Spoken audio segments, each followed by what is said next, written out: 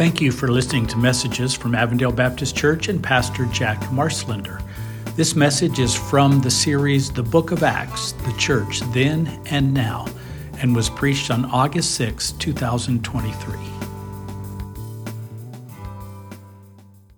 I briefly considered changing my shirt to be a little less informal when I came up to preach.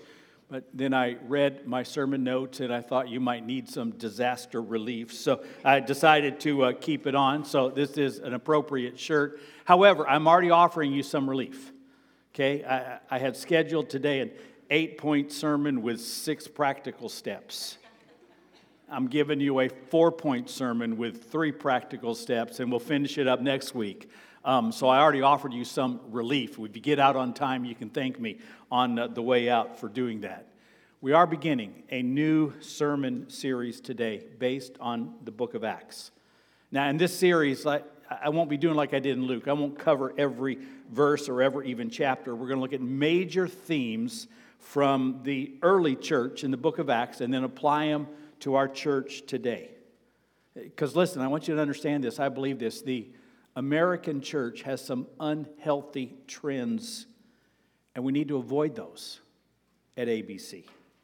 We need to stay on track and understand what Jesus wants from us, and we need to focus on those things. We want to be built on the right foundation and not just do what other churches are doing unless it's built on the Bible.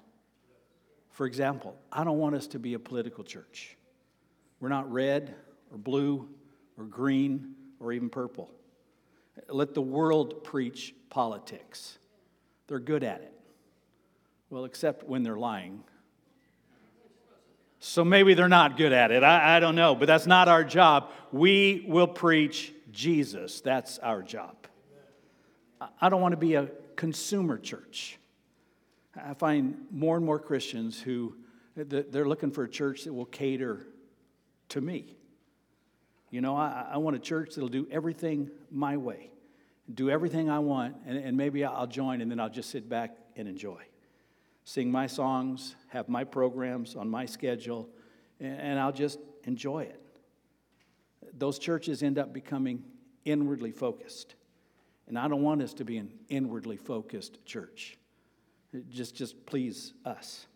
I want us to be a church that serves Jesus and loves people and wants to reach their community. It's more about Him and them than it is about me. And so we need to keep our foundations there. I don't want to be a tribal church, but by that I mean I don't want us to be carbon copies of each other. Honestly, we don't have to be the same. God didn't make us the same.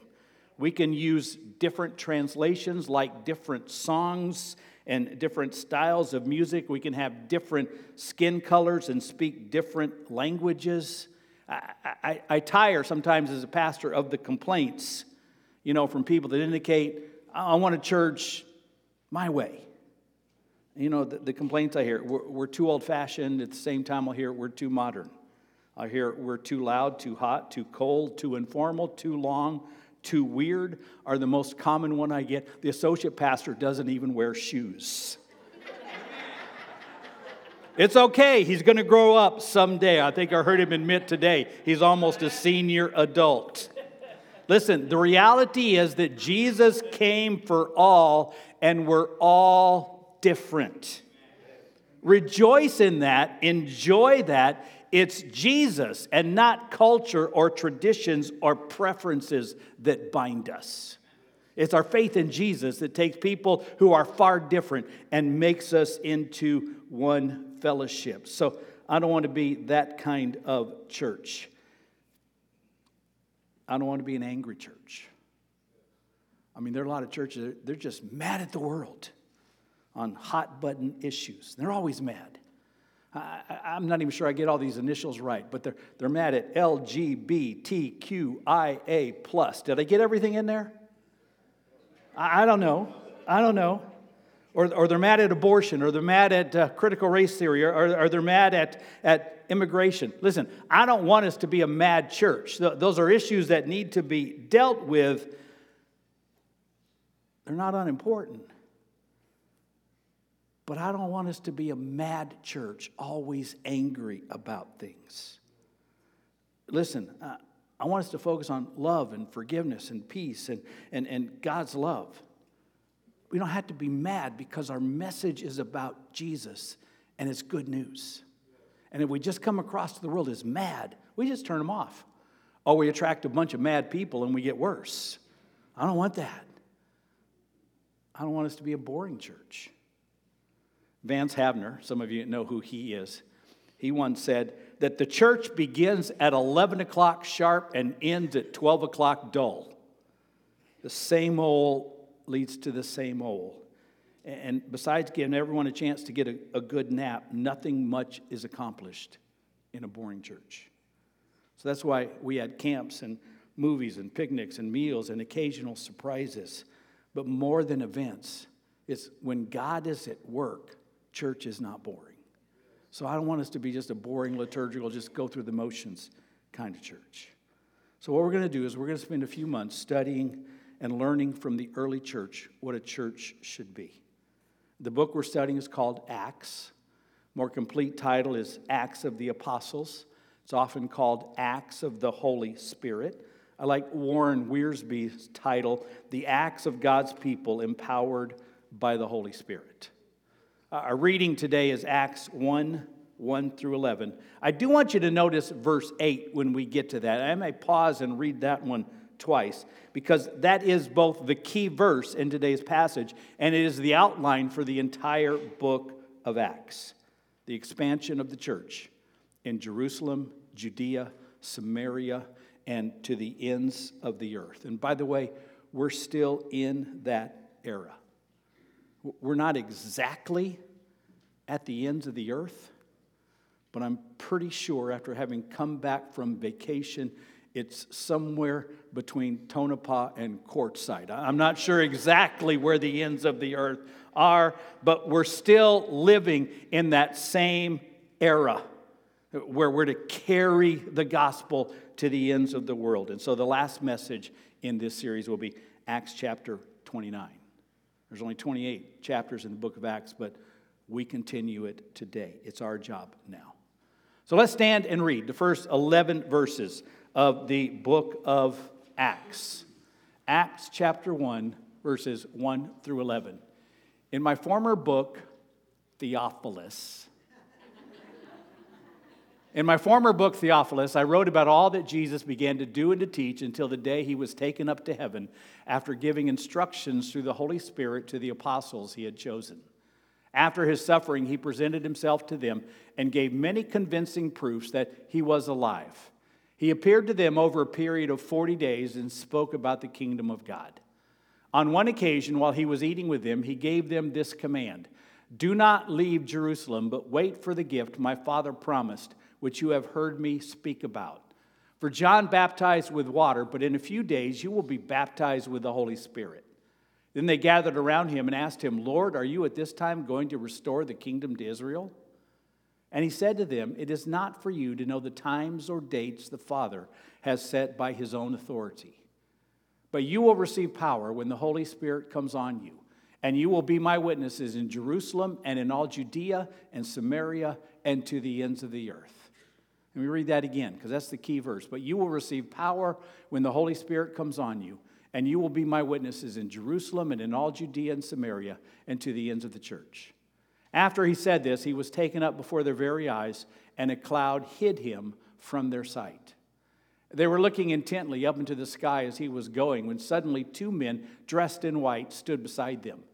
"Men of Galilee," they said, "why do you stand here looking into the sky?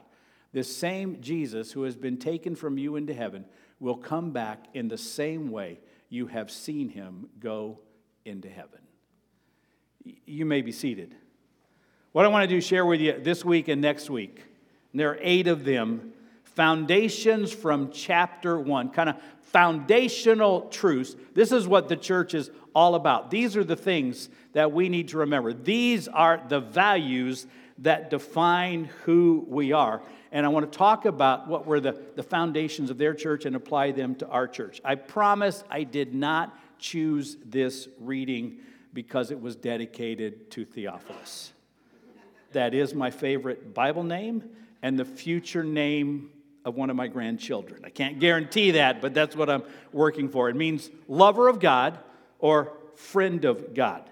And Luke, who wrote Acts, that's the former book he referred to, the Gospel of Luke, dedicated it to a man by the name of Theophilus. We really don't know anything about him. Was he a Christian in the early church? Was he a sponsor who helped Luke? Or was he just someone that Luke was hoping would read these and become a Christian? We really don't know.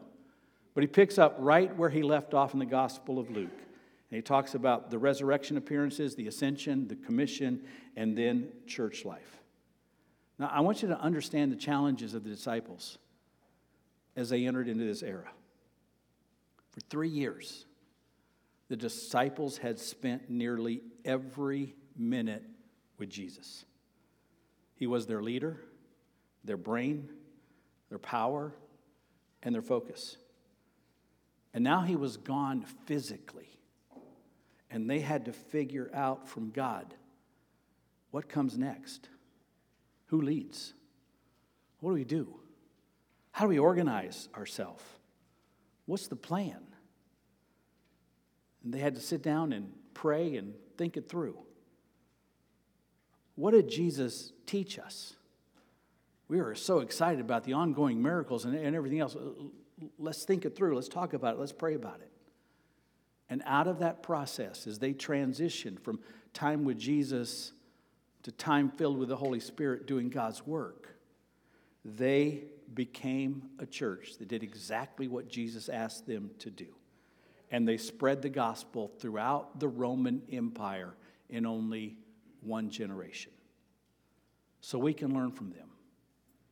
Their foundations should be our foundations. Their values should be our values. I don't want you to go into the book of Acts saying this is a very interesting history lesson. What it really is it's a manual on church life. This is how to do things. This is what should be important to you. This is what I want you to do. So we're going to look in the next couple of weeks at 8 foundations in chapter 1 alone. We will add to those as we go on. But even in chapter 1, the church learned 8 things that they needed to focus on. And the first one is obvious, but we're in trouble if we forget it. They were reminded and they set as their foundation the reality of Jesus. This is obviously the great foundation of the church for them and for us.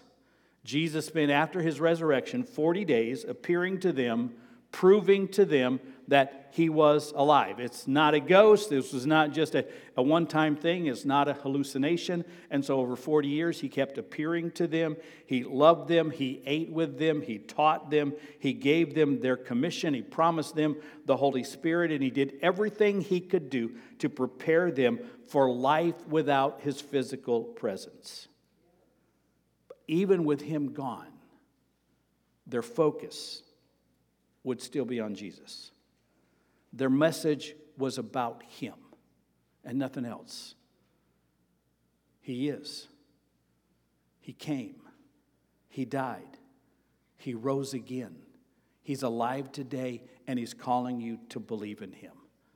And Jesus made it clear to them, and it was not that complicated and not that hard. This is what I want you to do.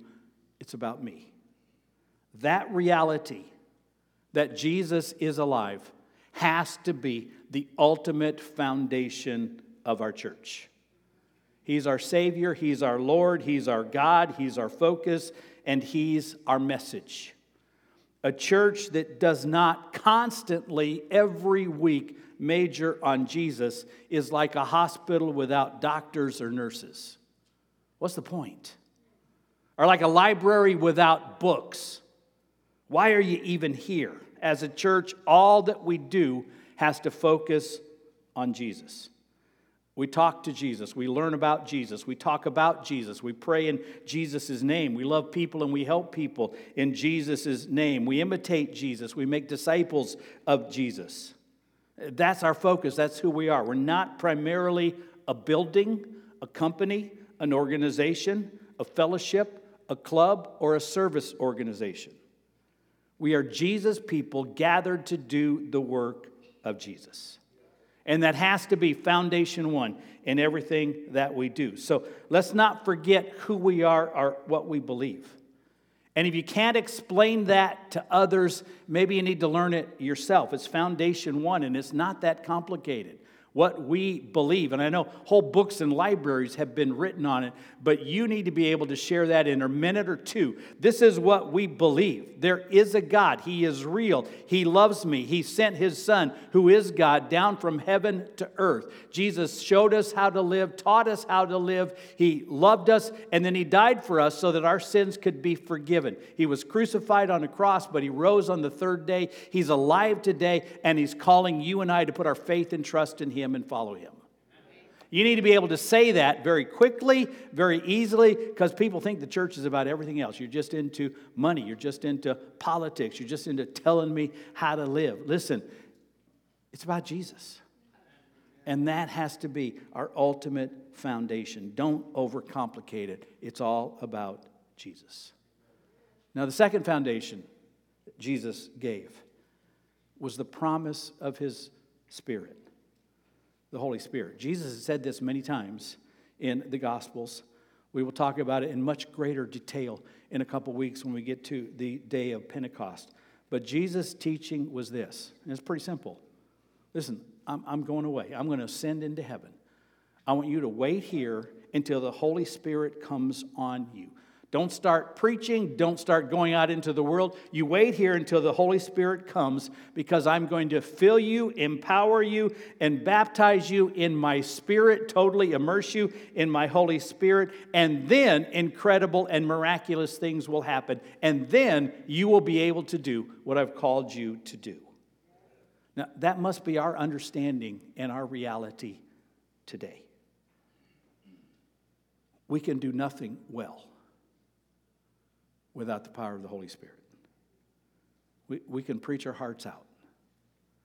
But if the preacher isn't filled with the Spirit and the congregation isn't praying for the power of the Holy Spirit, no one's going to be changed.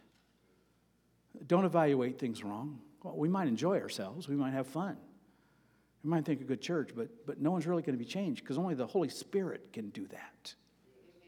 So until the Holy Spirit came, these were good, believing people, but powerless. And nothing miraculous happened until Acts chapter 2, when the Holy Spirit came down. And then people were saved. Then lives were changed. And then the church exploded. A church that doesn't believe in, pray for, and expect the power of the Holy Spirit is kind of like a flashlight that doesn't believe in batteries. It will shine for a time and look good, but in the end, it will become powerless. We have in our trailer that we go camping in one of those, and it's really nice. It's a very nice rechargeable lantern. Used it last year on vacation. It was good and bright. Used it this year on vacation. It was good and bright when we started, and it was starting to get dim by the time our camping trip was over. Here's the problem. It's one of those, you plug in a cord and then you plug it in and it recharges. I have no idea where that cord is. I think I have it somewhere.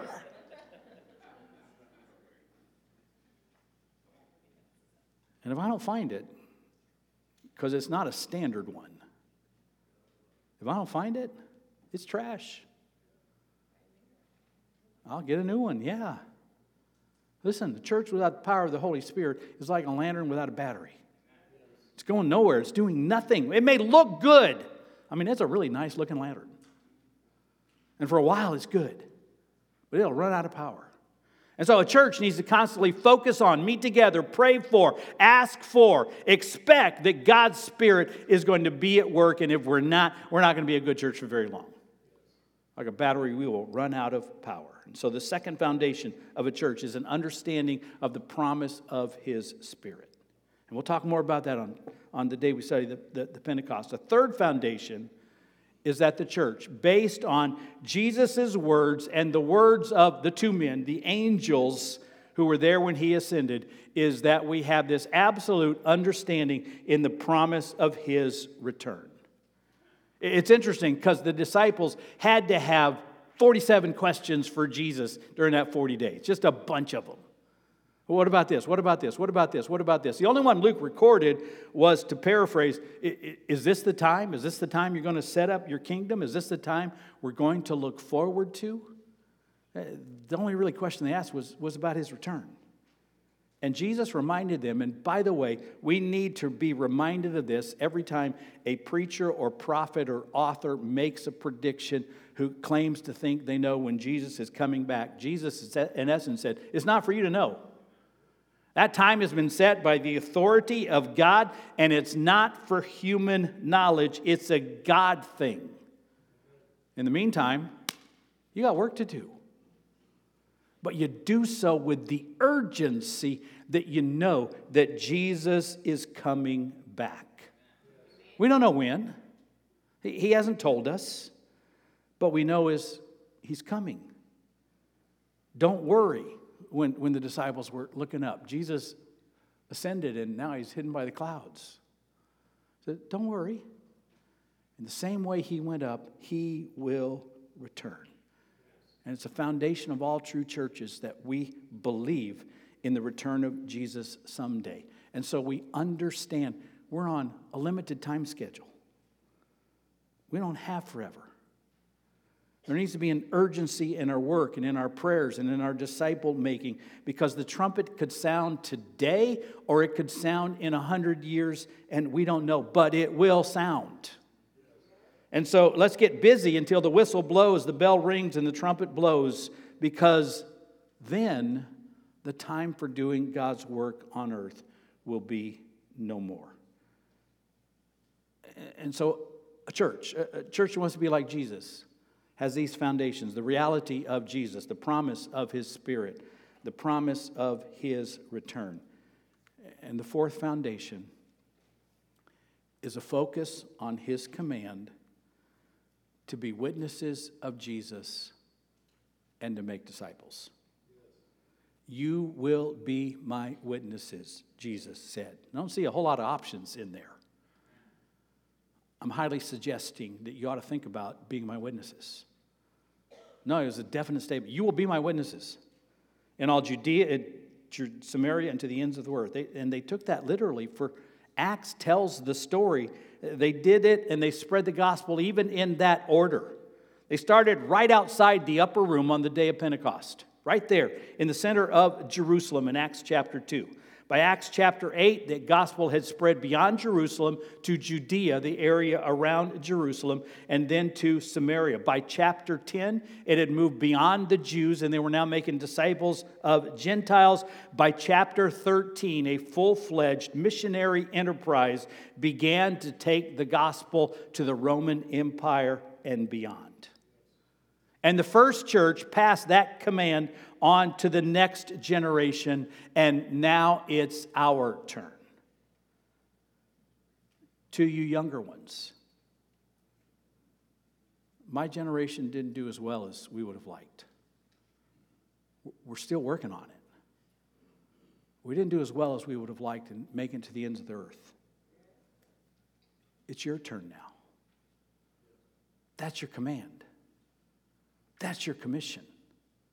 That's what the church is supposed to be witnesses of Jesus in an effort to make disciples of every land, every people, every tribe, but it starts right here.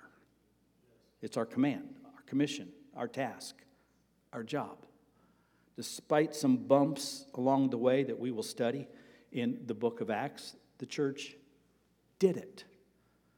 And the very last verse of the book tells how Paul, even while under house arrest, it reads like this. It's the last verse.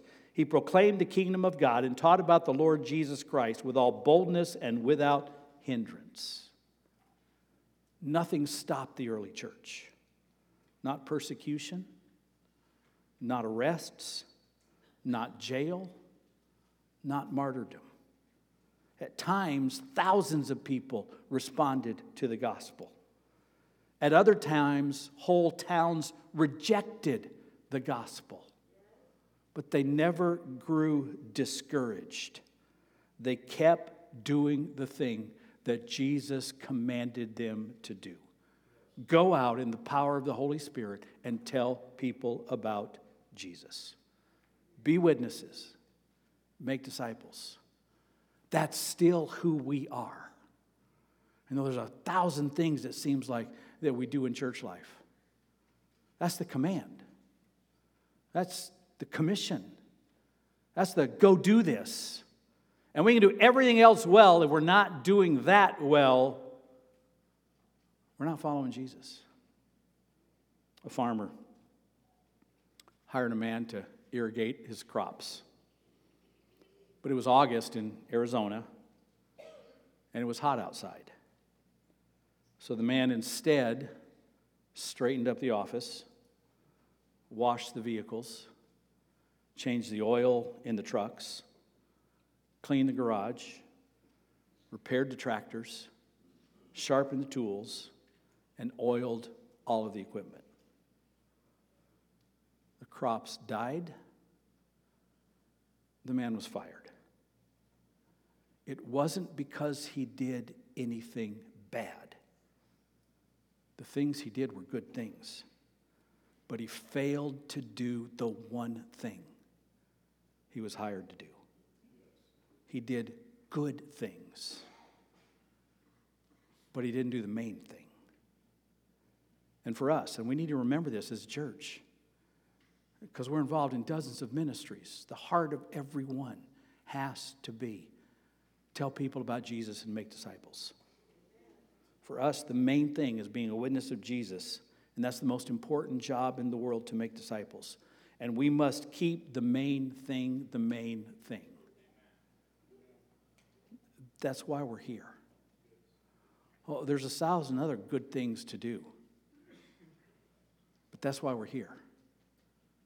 That's our calling. And no matter what your job in the church is, figure out a way to use that to make disciples, to strengthen existing disciples, to make them more like Jesus, and to let people know who Jesus is. I was really proud of our church on Wednesday. I'm not sure I get the numbers exactly right. These are close estimates. But during our Wednesday food distribution, we helped 114 different families,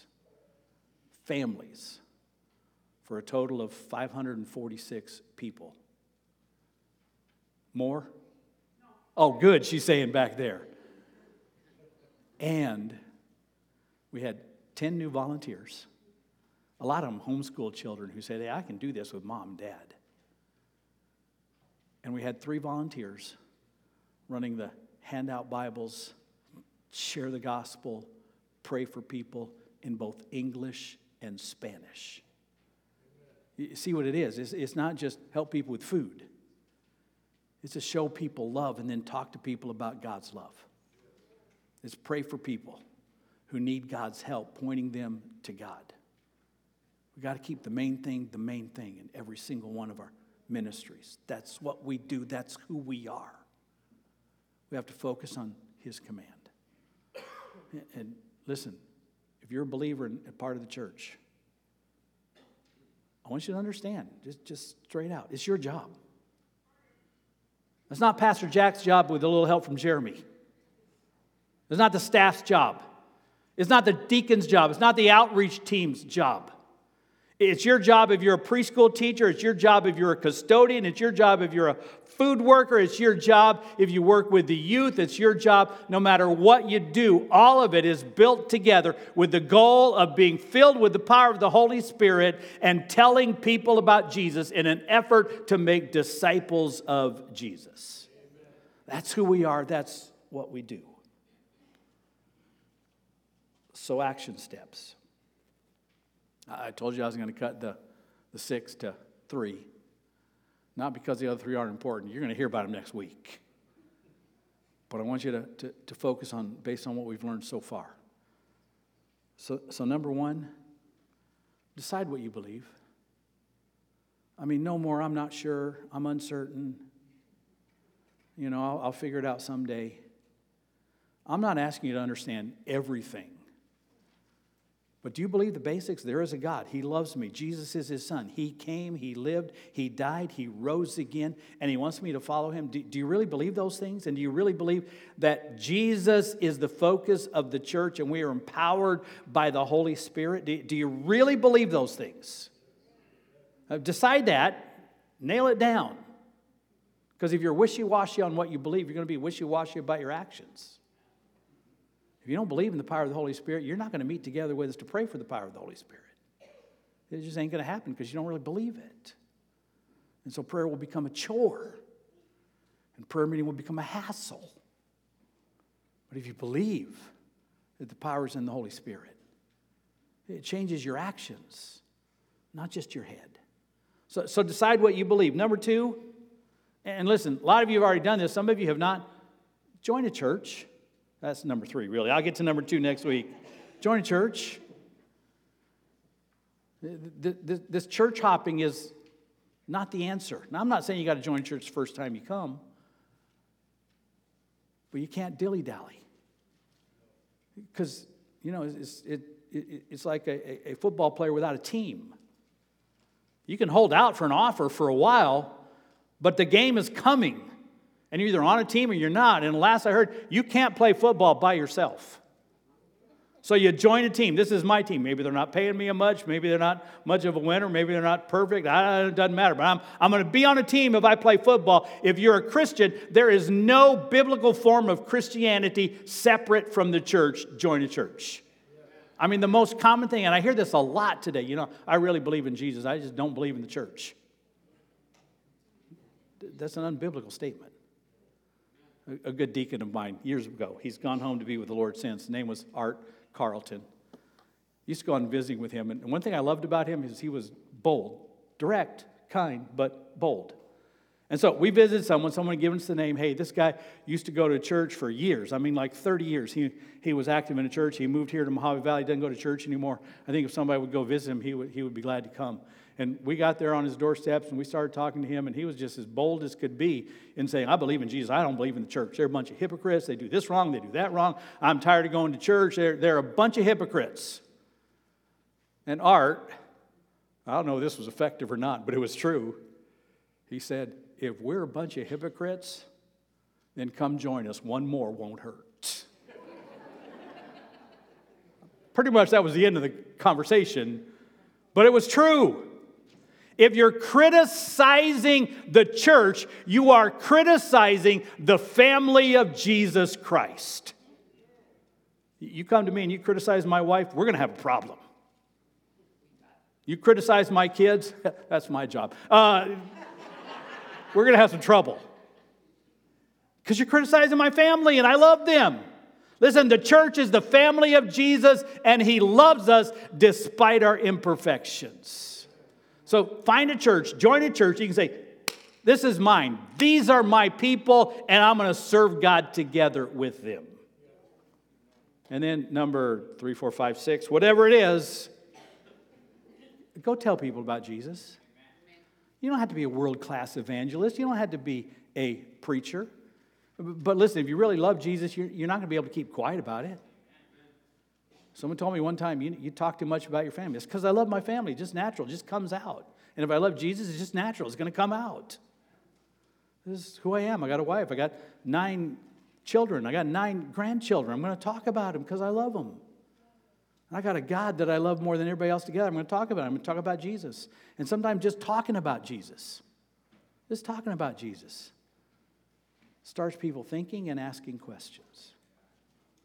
Can I pray for you? That's one of my best evangelistic hooks. Can I pray for you? Well, yeah, sure. And then they begin to wonder, wow, there's somebody out there that still really believes in God, that God's going to answer this prayer.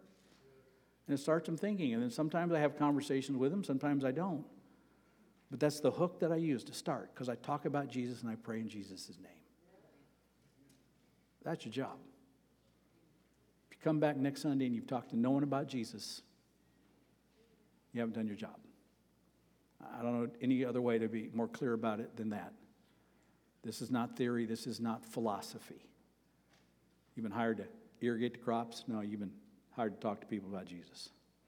So open your mouth and talk Jesus. But if you're going to do it, you better live a life that matches. And we'll talk about that down the road as well. Listen, I want us to be the church God wants us to be. Thank you for listening to messages from Avondale Baptist Church and Pastor Jack Marslender. You can find out more about our church at abcaz.net, and you can find Pastor Jack's sermons on most podcast apps. Thank you for listening, and may God bless you.